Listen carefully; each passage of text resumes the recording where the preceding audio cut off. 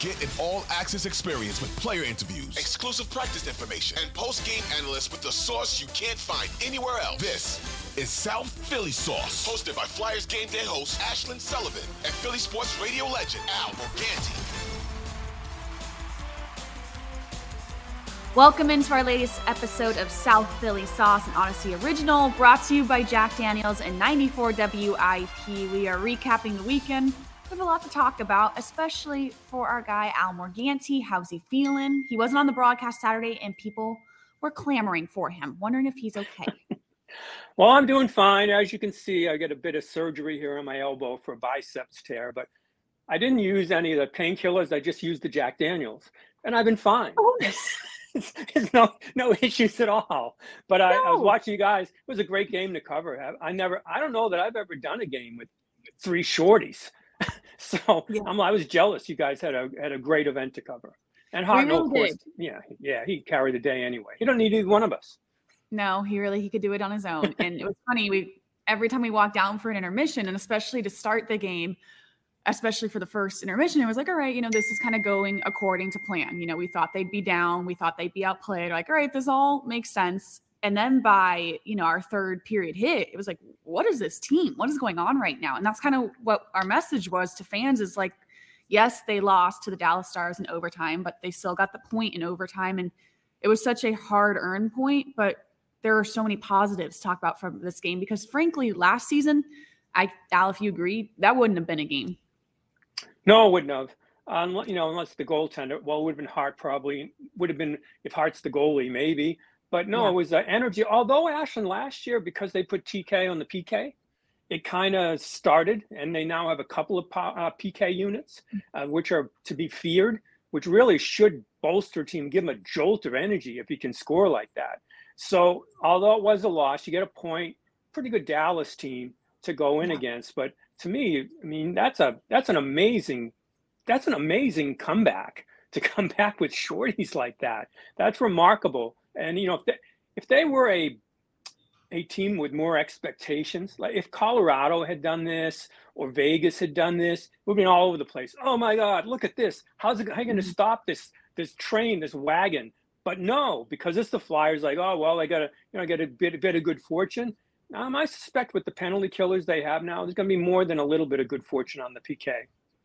Yeah, and 3 shorthanded goals. Travis Konechny with 2 of them. And when you even try to think of the positives, to me, one, it was the resiliency. It was them coming back. And that's what we had last season a lot, but even more so this year. And I got to think, top in the list is Bobby Brink. This is a guy who is here to stay. His passes towards the net are so crisp. He plays with such confidence. And when there's so many questions of who's going up, who's going down, who's staying, I don't even think Bobby Brink should be in that conversation anymore. I don't think he is anymore, Ashlyn. I think the beginning of the year he was. And because you saw last year coming back off injury, he's kind of a different kind of a player to appreciate because we're now so used to speed in all sports. If you don't have the tremendous foot speed, everything, and he's not the most fleet skater, but he moves the puck quickly. So the passes across the zone are really good. Sauce passes are really good. And that's where I think he's making himself invaluable. I'm kind of surprised because I thought the real value would have been on a power play. But we're seeing it throughout on the lineup, on his ability to get things done. And, one guy goes up, one guy goes down, and you have to take advantage of your opportunity. And it came knocking for him, and he's taken advantage of that opportunity. And he's also one of those guys, Ashton, if I'm a winger or on a line with other people, I'm kind of pushing to get on his line so I can I can be the one that gets some of those passes and kind of be the finisher on it. So I think he's really become an important cog in their team. And I think, other teams will scout now. They'll take some of the lanes away, obviously. They'll try to force him into some errors, and there'll be ups and downs with his career, with the season. But I think we've seen enough to realize, you need a goal, end of a game. He's a guy I'm going to say, you're out on the ice. Right. And Joel Farabee is a perfect example of that. With Joel Farabee in that combo, it's paying off so much that Joel Farabee is with Bobby Brink. And Bobby Brink, kind of unselfish play, just getting it towards Joel Farabee to finish it. But yeah, if I'm a player in that locker room looking at Joel Farabee and his success and saying a lot of that is Bobby Brink being paired with him. Yeah, I don't know how to explain Farabee. Covered a lot of players. I've never seen a young player that kind of plays old. Like I don't know how to put it. Like everybody thinks everybody thinks he's this elder statesman. You know, like he's been there like a minute and a half. Yeah. Injury, but it's always like, oh yeah, well, he'll know what to do. He'll be the guy we go to. He's the guy that's going to take care of the kids, and like, well, he is a kid. I know. But he's going to be that guy. He just has this like presence, like an old soul presence in a young hip guy. I mean, I'm sure he lives downtown, has a good time. If we're looking at Taylor Swift and Kelsey, maybe Dua Lipa with Farabee someday. Who knows? But well, no, I would pay big money to have that going on and have Jordan Hall ask Tortorella about Dua Lipa. I would pay big money to be at that news conference to see what's going on. But no, he is. Are you all right? Yes. I don't want to be at that press conference. And I don't. I pay big money to have Torts answer anything about pop culture. I want to be at that news conference anytime. But he's a young guy that has this presence of a veteran player who the players look up to and respond to. So I think putting a young guy with him, I mean, it makes perfect sense. He's been here, he had the injuries, been here a little bit, but you go and lock him. It's like, he's just part of the old guard already. It's amazing to me.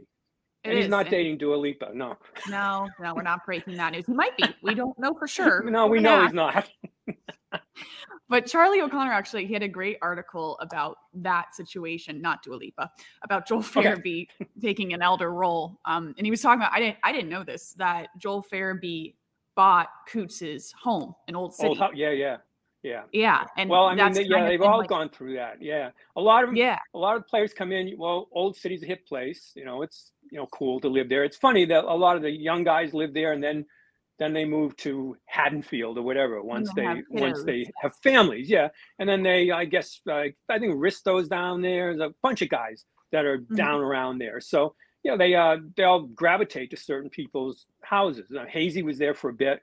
They go in and that's kind of, you can have team bonding stuff that you can kind of manufacture at times, but this is stuff that's just it's just grows out of nothing. It's like, this is just natural. This is the way it happens. This is how a team gets close when you have things like that. And way back in the day, all the Flyers were at, a certain restaurant, certain bar, whatever. Now it's different times, different places. And that's what you want to see. And that's the kind of the culture is the word, the kind of the cliched word. That's what you're trying to grow, a tight team. And I know Torts has said it before, and I know they had to subtract certain players to get what he wants, what he would call a better culture. And I think they've kind of got that. And a guy like Farabee plays a fairly big role in it for a young player. Yeah, and a guy that's kind of taken it upon himself. I'm sure they're not being asked to do this, so it's been cool to see. And the article was talking about how he has a 5-bedroom home, and right now every bedroom is with a Flyers player, that they just all live there. And Wade Allison was there over the summer, and Tyson Forster and Bobby Brink come over the weekends, and just a place where I guess the Flyers have apartments in Jersey near the practice facility, but when they come into Philly, these young guys don't have a place to live and a place to stay. Yeah. So really cool that Joel Farabee is. But you wouldn't want to live in. I mean, you're single. Do you want to live in South Jersey? You want to live downtown? You want to live downtown? I live in South Jersey. You don't want to be like me. Don't want to be like you. You want to live downtown. You want to make a good time. You want to enjoy things going on. You want to be part of the city. After a Phillies victory, I'm wearing the Phillies hat again because it's been good luck. You want to be able to go to Xfinity Live and get home really quick. So good on them, having a good time and making the team a lot closer. Yeah, and that kind of leads us, not really, this is a bad segue, Wade Allison. Very interesting. That is a terrible segue. I can't redo it though because we're already halfway there. Well, not as bad as his segue's been to the minor leagues, to the AHL. Yeah, and this is a guy we had questions about. Was he going to make the team? He ended up not making the Flyers team, but kind of a guy that we always knew we were going to see again. But so far, not so good for our guy Wade Allison. Yeah, I would bet you're not going to see him again. And I think part of his, for those that weren't up to it, he's got demoted. Fourth line, whatever. Ian LaPerriere, who's coaching down there, had some harsh words about his development. and I can sort of understand this when he's been there a bit and you see young players come up and then you're sent down. You really have to work hard at keeping your confidence up and keeping your attitude right. Yeah. And I don't think that that's happened with him. So as a result, his star has fallen pretty far. Mm-hmm. So Mm-hmm. I would guess that he's not. I think he senses he's not a part of that future.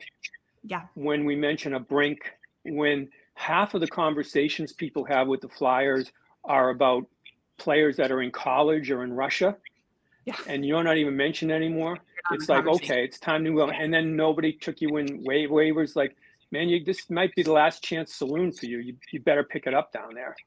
Right. And a guy like you can handle it two ways. And we always talk about how Cam York handled it, how he was able to kind of take that blow. I mean, that's an ego blow. That's a confidence complete shot, and make the most of it and get back up here. And I know for Cam York, that was a really hard journey that he still talks about. Yeah. And for him, he wasn't that far along in his career, I think, as Allison, has been through so much with injury. But part of the problem with him, frankly, is he's hurt a lot.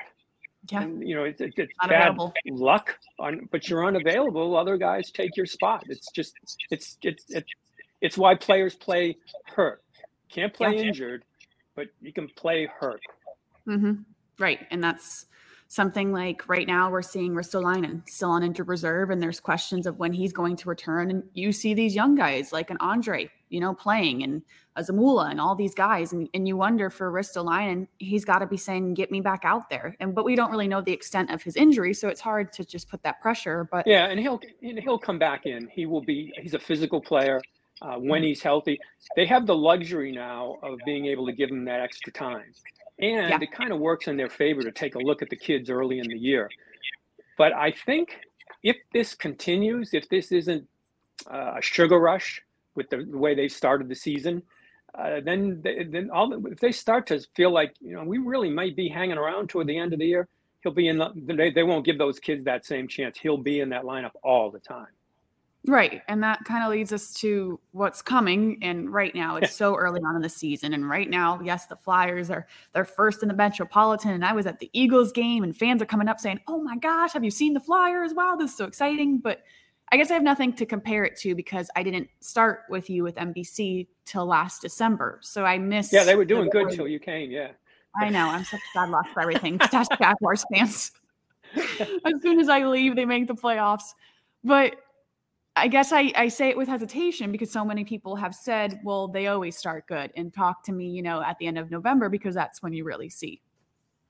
Yeah, but the difference here is the optimism isn't with the record. The optimism is with Brink. The optimism is seeing the young defensemen that are starting to play. The optimism is seeing Sanheim all of a sudden a horse. Yeah. So I mean, that's the difference. It's like, how could that happen? How can he turn from a whatever into a horse over the summer? And that's the difference. It's not the record. It's the way they're playing, and the individual players and the young players, and the fact that they actually have one eye on developing players.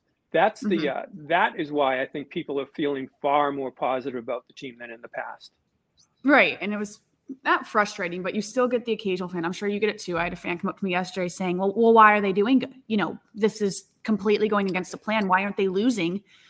And it's no longer like that because they do, like you say, have all the eyes on the young players. It's not like they're just blind to this and saying we're just going to ignore the future, because I think they're balancing it pretty well of still trying to win and having the eye on these young guys. They're not just going to go out and lose. And I still don't get why fans say that. It drives me nuts. Well, because it's, you don't get the number one draft pick anyway. It's a lottery. So you might, one in whatever the percentage is. It's ridiculous to say you're going to tank a season. Bedard goes to Chicago, didn't go to Anaheim, didn't go wherever. Mm-hmm. So, I mean, it's kind of absurd.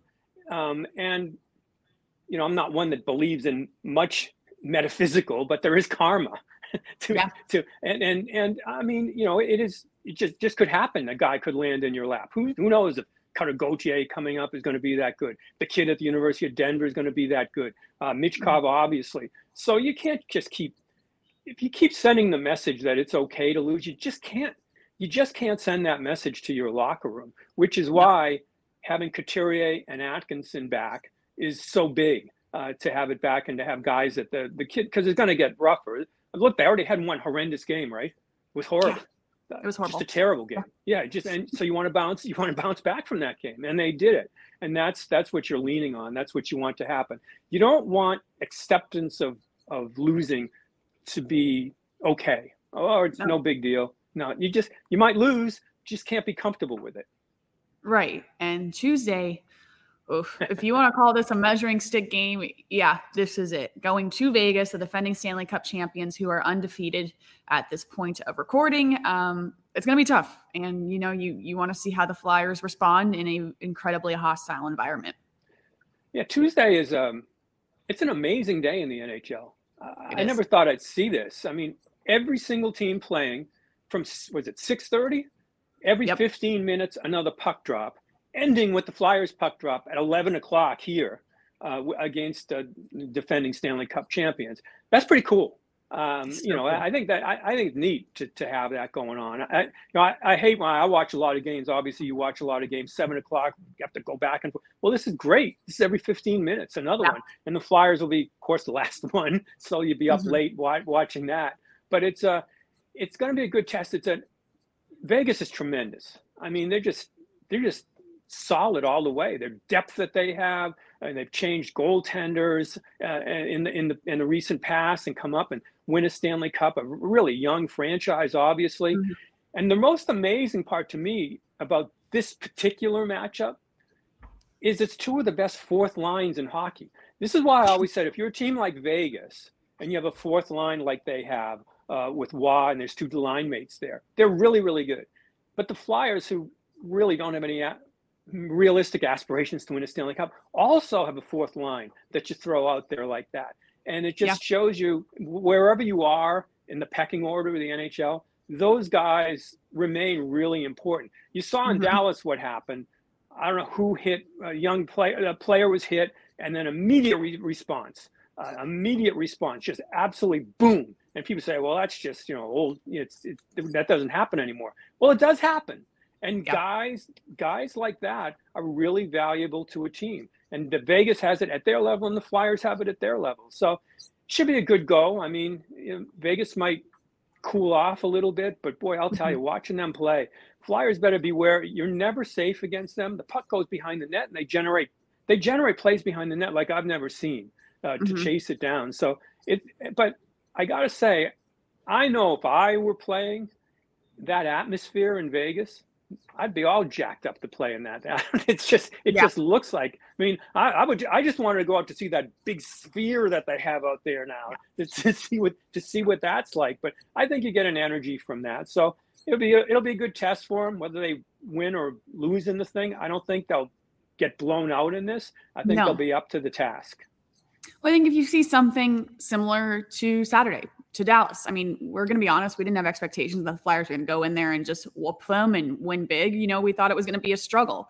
And it was optimistic because you took takeaways from it. And I think at this point of the year, that's what you want to see against these really good teams is, can we make a list of 3 to 4 positives? And Sam Erison's one that we didn't even mention. I mean, we expect to see Carter Hart and net on Tuesday, but Sam Erison, gosh, he was shaky at first. And we're like, uh-oh, here we go. And completely was able to cool himself off and calm down. And now you feel pretty good about your goaltender depth and a backup that really held his own against a great Dallas team. Yeah, I think he did this last year with Carolina, I think. Played horrible, and then came back and played great in the same game. Right. To come back and play like that. So, I mean, that's what you want from a goaltender. He doesn't get – goaltenders are you can actually read body language. It's a scary thing with goaltenders. You don't want to, after a goal, you want to see them up, very up straight, like kind of defiant, rather than slouch shoulders or whatever, or going absolutely nuts. Carter Hart lost it a couple of years ago, banging the goalpost. And that's when you know, oh man, this is not going to end well, because it's such a mental game. And he looks like he's got that mentality that he can get through that, and that. It also doesn't hurt when you have a team that takes penalties and then could get that PK to get going. But it would be nice to be more normal and score on the power play and not rely on the shorthanded goals. Right? That'd be nice. Just a nice calm goal once or twice in a while. That is nuts. 3 shorthanded goals. And it's their specialty. And I asked Scott on the post-game show, it's like, why are they so good at this? Like, I don't understand, because they were even good at it last season, and the Flyers team is so different this year. And even Scott was like, I don't get what's going on. Like, I can't even tell you. Yeah, well, whenever you have I can go all the way back to Prop and Poulin back in the day. There are certain combinations that work. I always thought Konechny could, but it's got to be risk. You've got to have guys willing to take that risk to do that and turn it into offense. And they've got guys that are willing to take that risk. And you have somebody that, obviously the combination, I'll cover up for you. You got somebody that has your 6 o'clock. So if you've got that, you've got, okay, I can do this. And once it gets going, once you get some confidence in it, it makes no sense whatsoever that a team could, the whole sport, when you look at it, you're playing shorthand, in soccer, if you take a man out, oh man, it's over, right? But in this game, it's like, well, we can get that energy. And some teams actually generate more offense. And I think because they're just more willing to just take the risk and make sure somebody's going to cover up for me. And it also helps when you trust the goaltender that she can do that. Right. But there is no science to it. Yeah, there's no, and it's no, there's certain guys that are really good at it, but it's not something I think you want to go in and say, let's play shorthanded. We'll have an advantage. No, if it happens, it happens, but that's not the game plan, guys. Yeah, and it's working so far. And now we're going to see, how this Flyers team responds to really tough competition on Tuesday night. And our next episode will be Thursday, so we'll be able to break that down. And now I hope you stay out of the Jack Daniels, all right? I will, as soon as I get this off, actually, might have another one right after this. You know what? If you're not feeling good, just pop one. It'll be okay. No problems. Oh, gosh. All right. Thank you for tuning in to South Philly Sauce and Odyssey Original, presented by Jack Daniels at 94 WIP. We will see you next time, and Al will have hopefully a healthy arm by then. Probably not.